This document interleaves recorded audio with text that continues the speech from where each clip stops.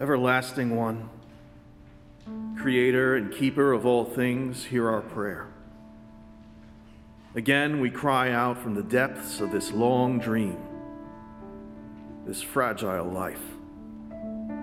Again, we cry out and we pray. We pray for peace. War never changes. Ancient empires waged it for land, for power, for dominion. For centuries we fought and killed for the most trivial of prizes, the least of these being honor, squandered in the spilling of blood over things far less precious. In war, life is cheap.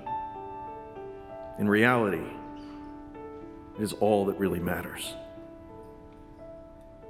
And Lord, as we gaze in horror upon these atrocities visited upon Ukraine this week, this assault on the world order, hear our prayer for peace.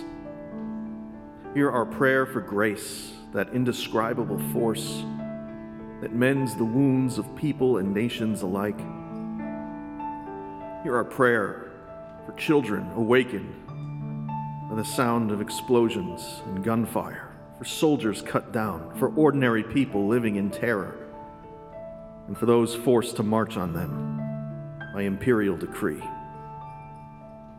Lord, lay the powers that be low, that love might somehow prevail in this life that we all share, unhindered, undarkened by ambition, avarice, and vengeance.